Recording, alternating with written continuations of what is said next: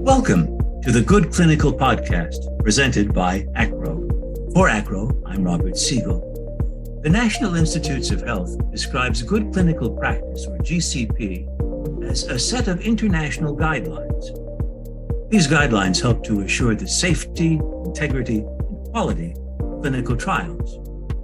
ACRO's Good Clinical Podcast draws upon these GCP standards to present a series of conversations about how the clinical research industry aims to make trials better for patients.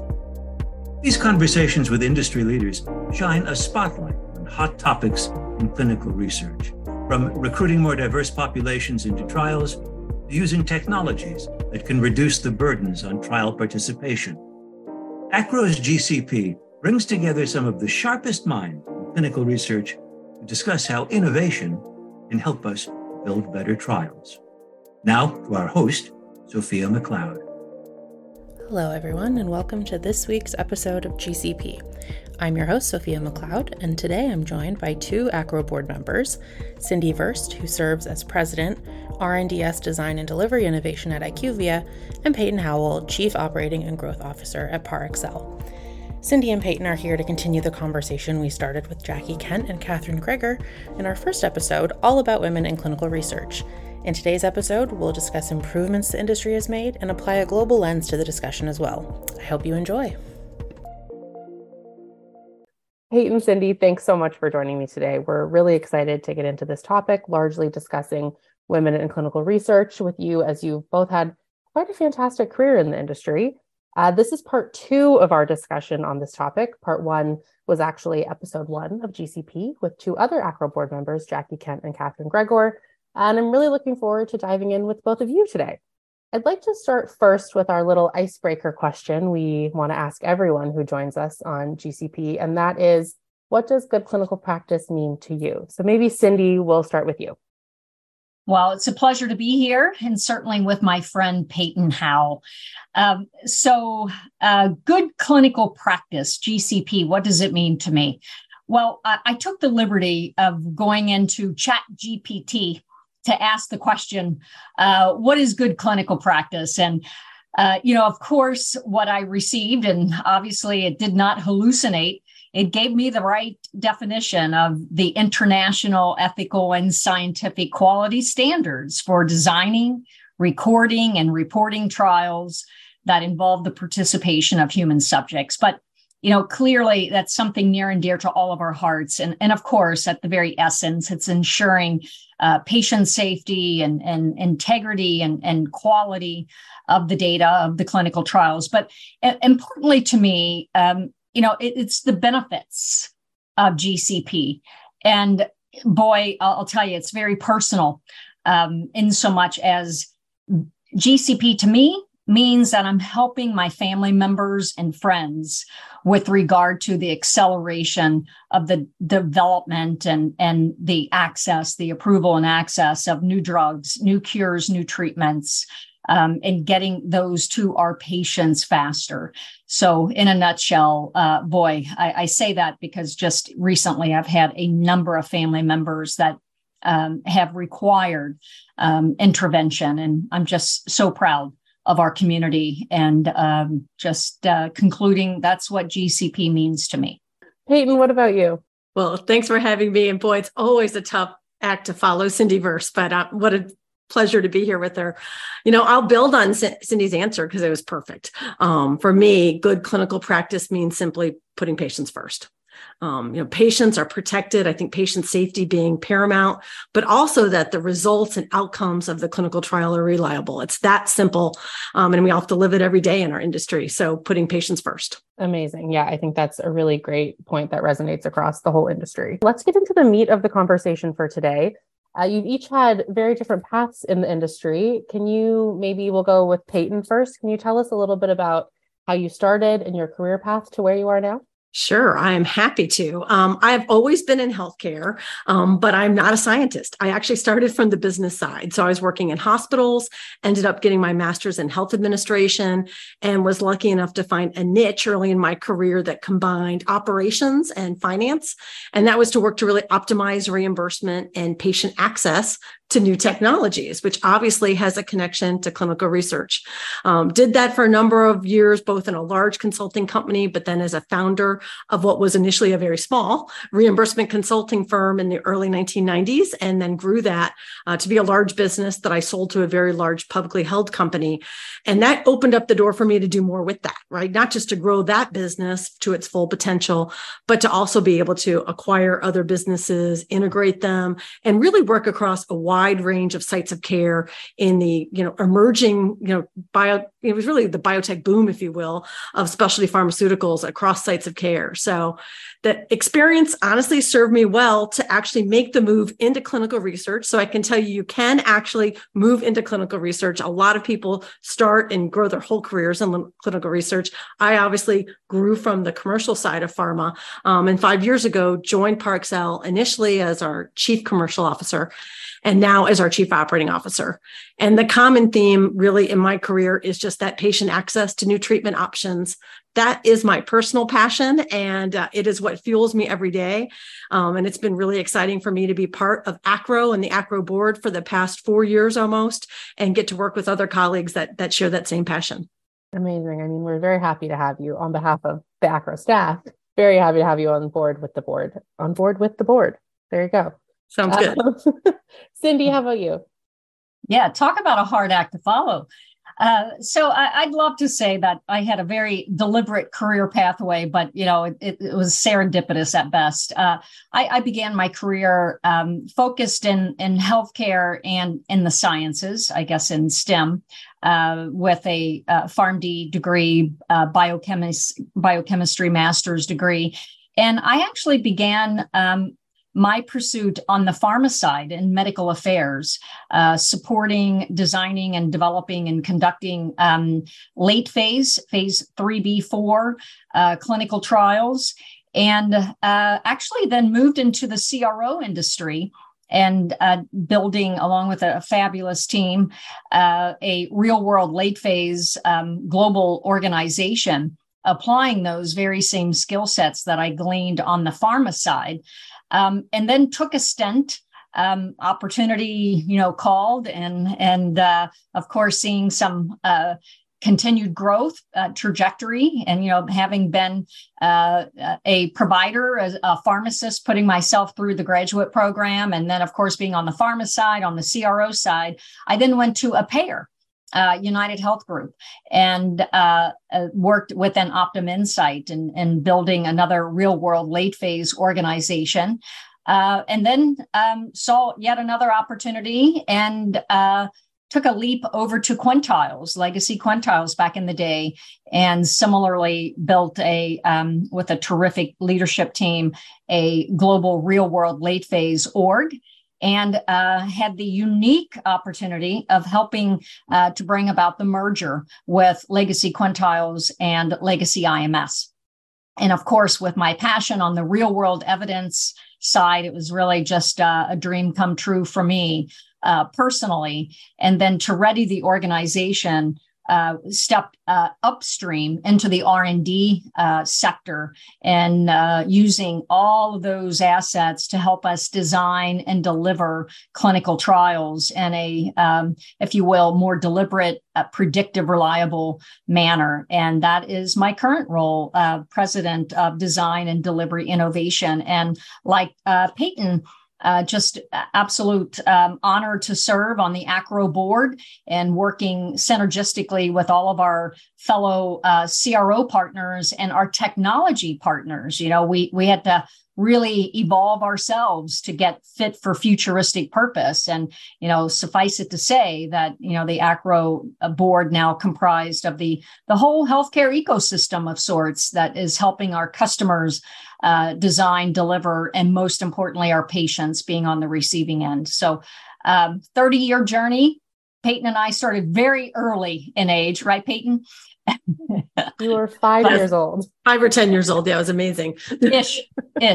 That leads me to another question, thinking about the length of time you've both been in your careers and, the changes you may have seen over the course of your careers. I know when I started at ACRO, Cyndi, I think you might have been the only woman on the ACRO board. And 6 years later, that's very different. We're almost 50-50 male-female split on the board. And that's been wonderful to see. As a woman, it's very, inspiring to see both of you in your roles. And I'm just wondering, what changes you've noticed in the representation of women in the workforce in our industry over your careers? I mean, I'm certainly have experience being the only female in the room, particularly early in my career. I would say it was most noticeable at those upper ranks, both when you were working with a pharmaceutical company sponsor or in the boardroom of the companies that I was part of. But that has definitely changed. I think one important fact is that we certainly see is that within healthcare, women's representation in healthcare actually is higher than corporate America overall. So that's certainly a plug for women to get into healthcare. And we've also seen real progress in our industry. I'll be anxious to hear Cyndi share some of her data. But overall for Parexel, our workforce is basically 70% female, which is amazing. But obviously, as you mentioned, the upper ranks, it's really not where it needs to be. I am delighted to share that we've seen big progress. I can tell you this has been an area of focus since I joined Parexel, so back in 2018. And so I've got some data to compare that, which is great. For us, 46% of our vice presidents across the organization globally are women. That's up 12% since 2018. So pretty exciting. And we see that actually where we had 0 women at the C-suite level, we actually now have women represented, and we're really tracking that very carefully. And at the highest level, we now have a majority female board of directors. That's also new for us in the past 18 months, but 4 of our 7 board members are female. So it's been intentional, obviously.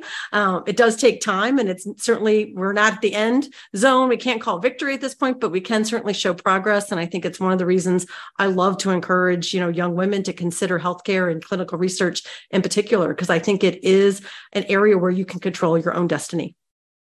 That's amazing. Yeah. Cyndi, what have you seen at IQVIA and some of your other roles, I guess, as well? Yeah, I would say early in my career in a similar capacity, 3 decades. Gosh, I feel so old. We've seen the, how shall I say, the proportionality increase over time. But I have to say that early in my career, I was so blessed to have just incredible female role models that honestly, and that was my job one in pharma, MD, PhD, female in a very heavily prevalent white male leadership realm. And and maybe this is foreboding for some of the other questions forthcoming, but she actually set the pace for me in that, be gender blind. You can do anything you want to do, set your North Star high and put your head down and get it.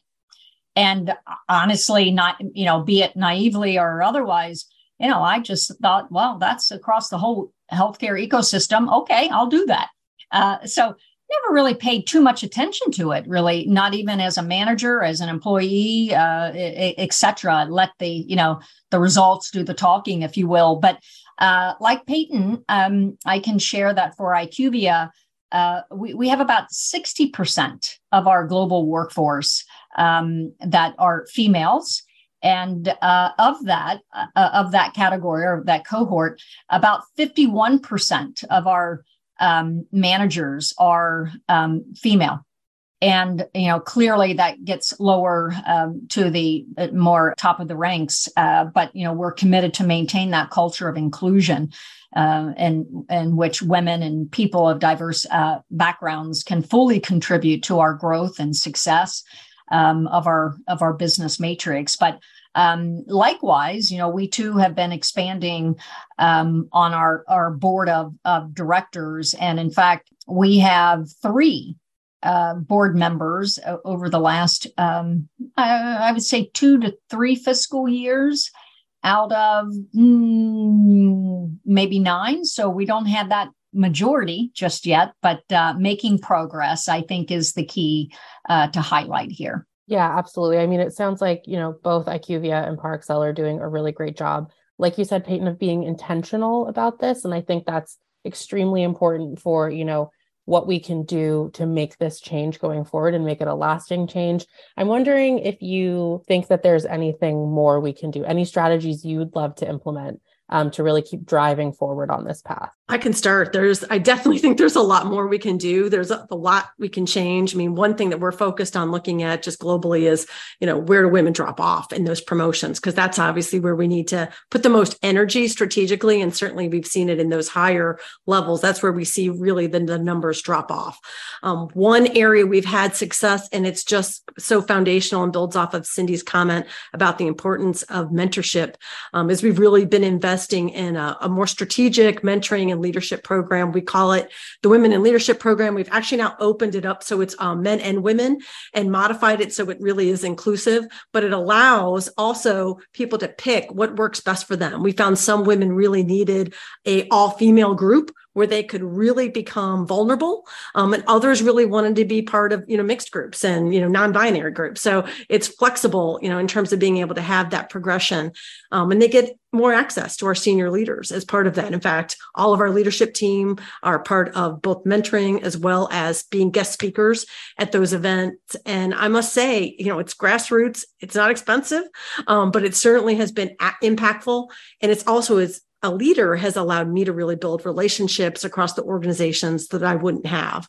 And I've been really encouraging women to utilize, those opportunities to their fullest, use it to open up other career paths and to consider different parts of the organization that they might not otherwise have had access or exposure to, by being in a small group where they get to really know other parts of our business and other women leaders in particular. Yeah, and I would just build on what Peyton has highlighted. We at IQVIA, we have an ERG named the Women Inspired Network, or WIN.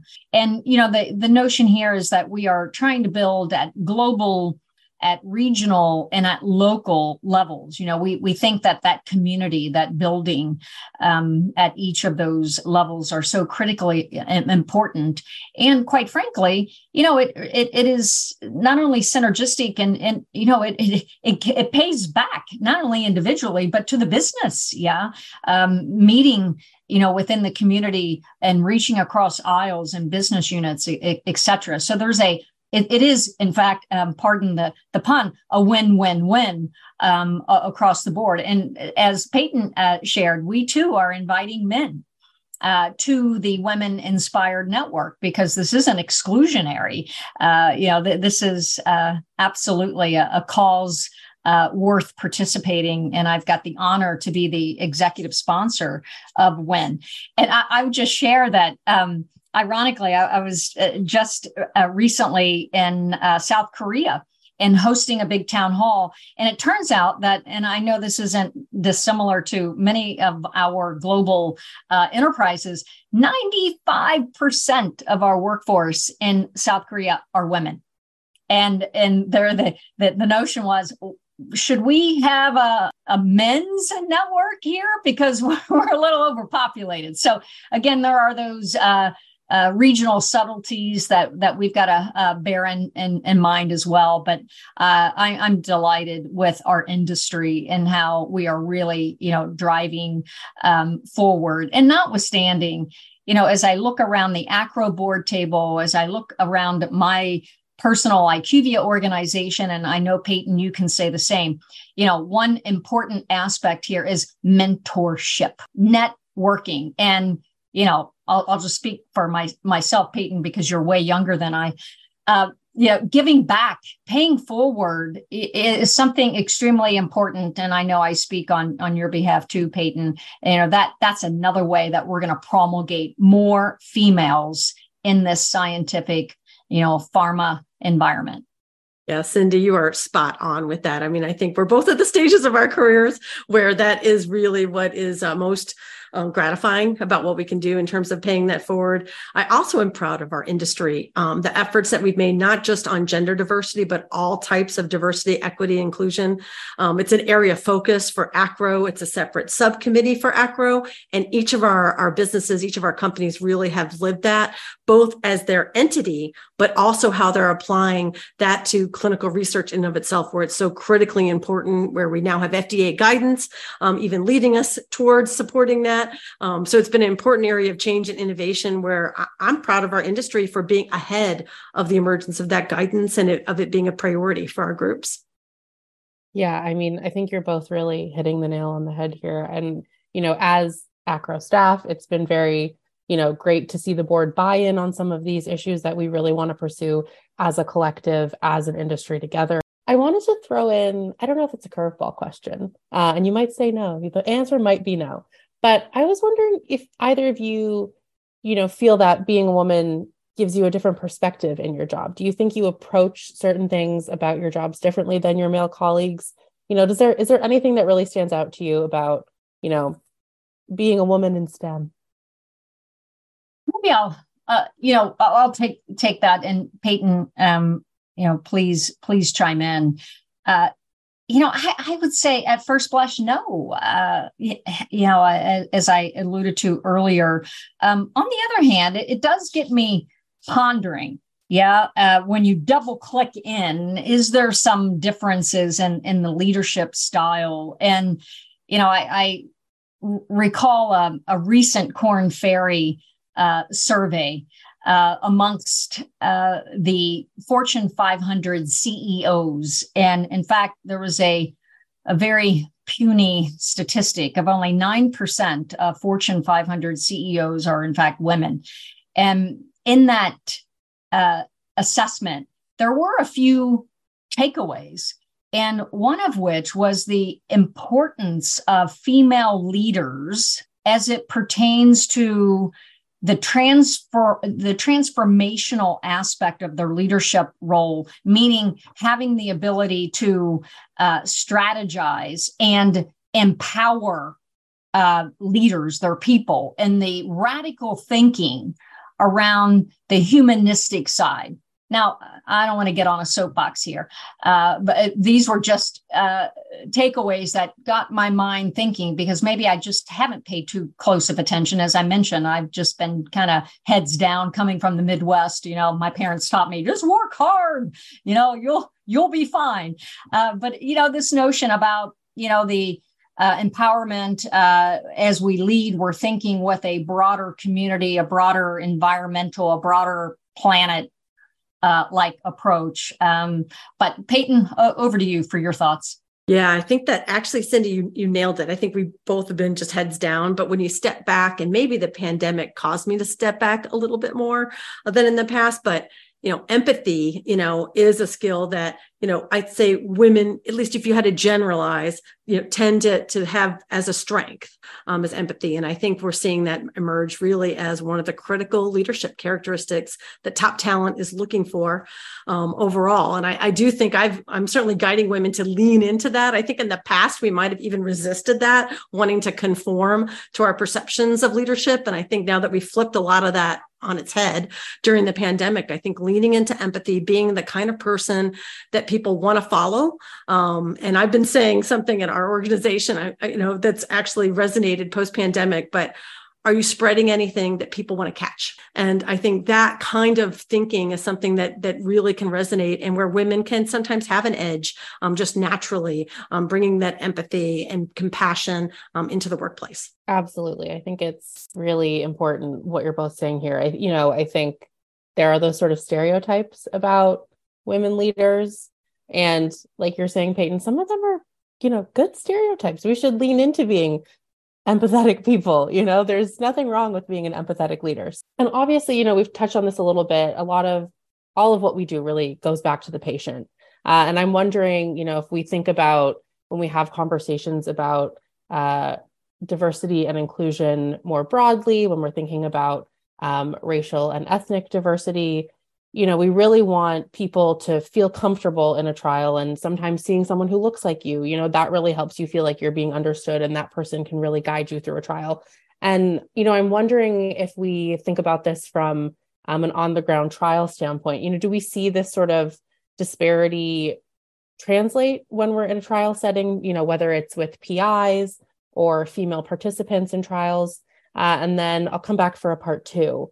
So relative to data, according to a 2022 study by Harvard Medical School, they concluded that women make up, on average, about 41.2% of clinical trial participants. That was an alarmingly high statistic. So I thought that was moving in the right direction.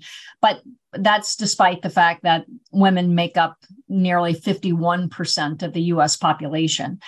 And the study went on to cite that women were underrepresented in clinical trials for a variety of reasons, including concerns about the safety of drugs or devices, predominantly in those pregnant women or women that are of reproduction potential, lack of awareness of clinical trials, lack of childcare and transportation, and quite frankly, just overall concerns about time and effort, which that's not surprising, right?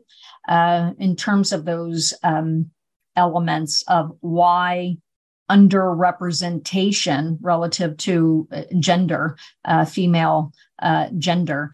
But importantly, the study goes on, and I use this study because I think it's very representative of other conclusions, other studies that, solutioning. Okay, so be that as it may, then what? What do we do about that?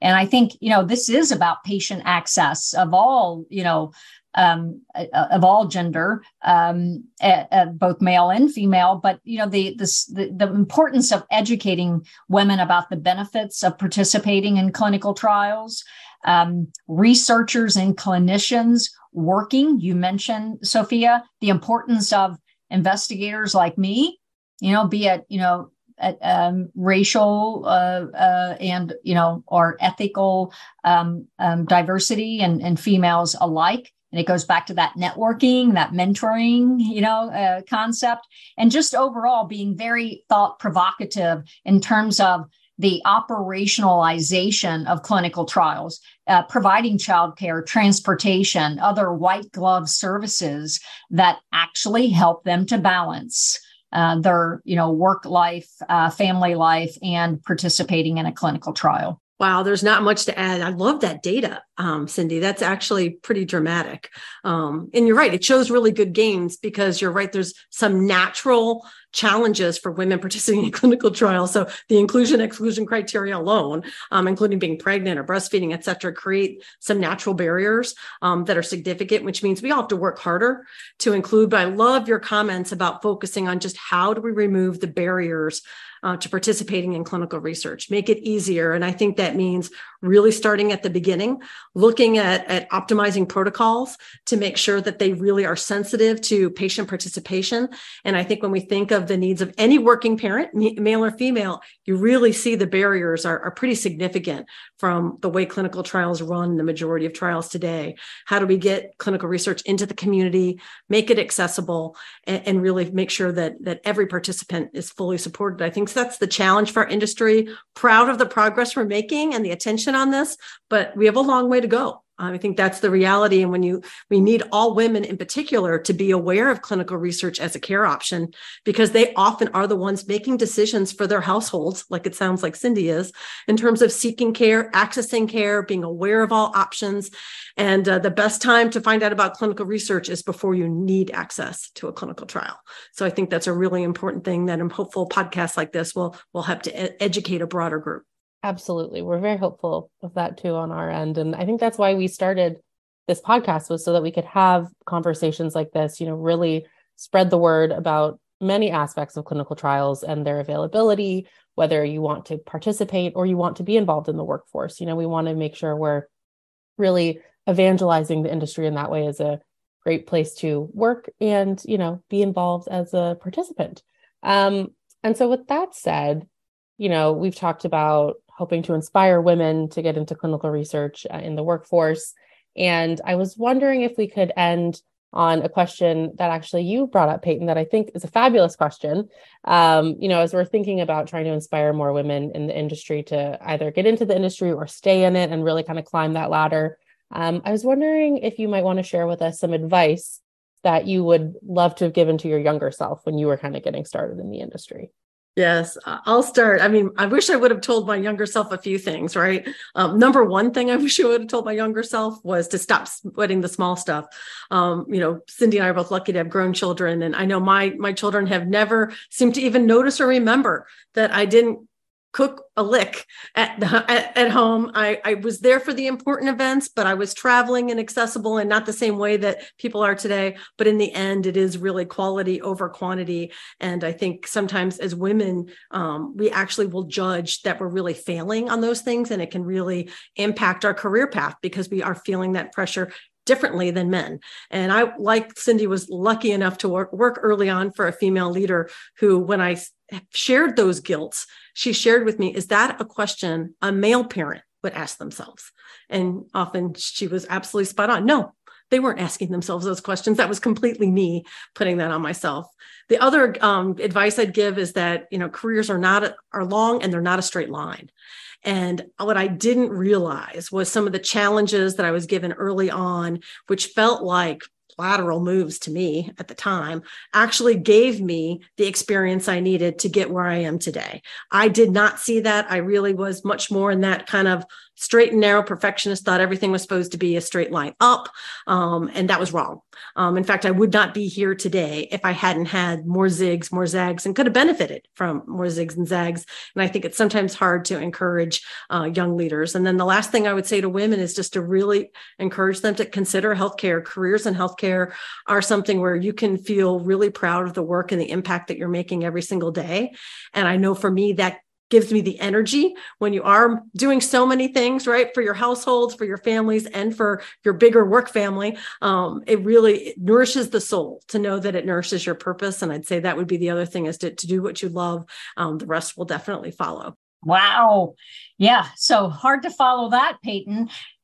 Maybe what would I have told my earlier self? And it's very comparable or adjacent to what Peyton highlighted. I think I would have told my younger self, raise your head from time to time and enjoy the journey. I had my head so far down and just sweating all the small stuff and trying, we're always our own worst critic. And I think just take a heads up approach during your career and enjoy that journey. And as you're doing so, I would have told my younger self, tap more into those strong networks of support, be it your mentors, your colleagues, leaders outside of your company or outside of your business line, in a more deliberate manner.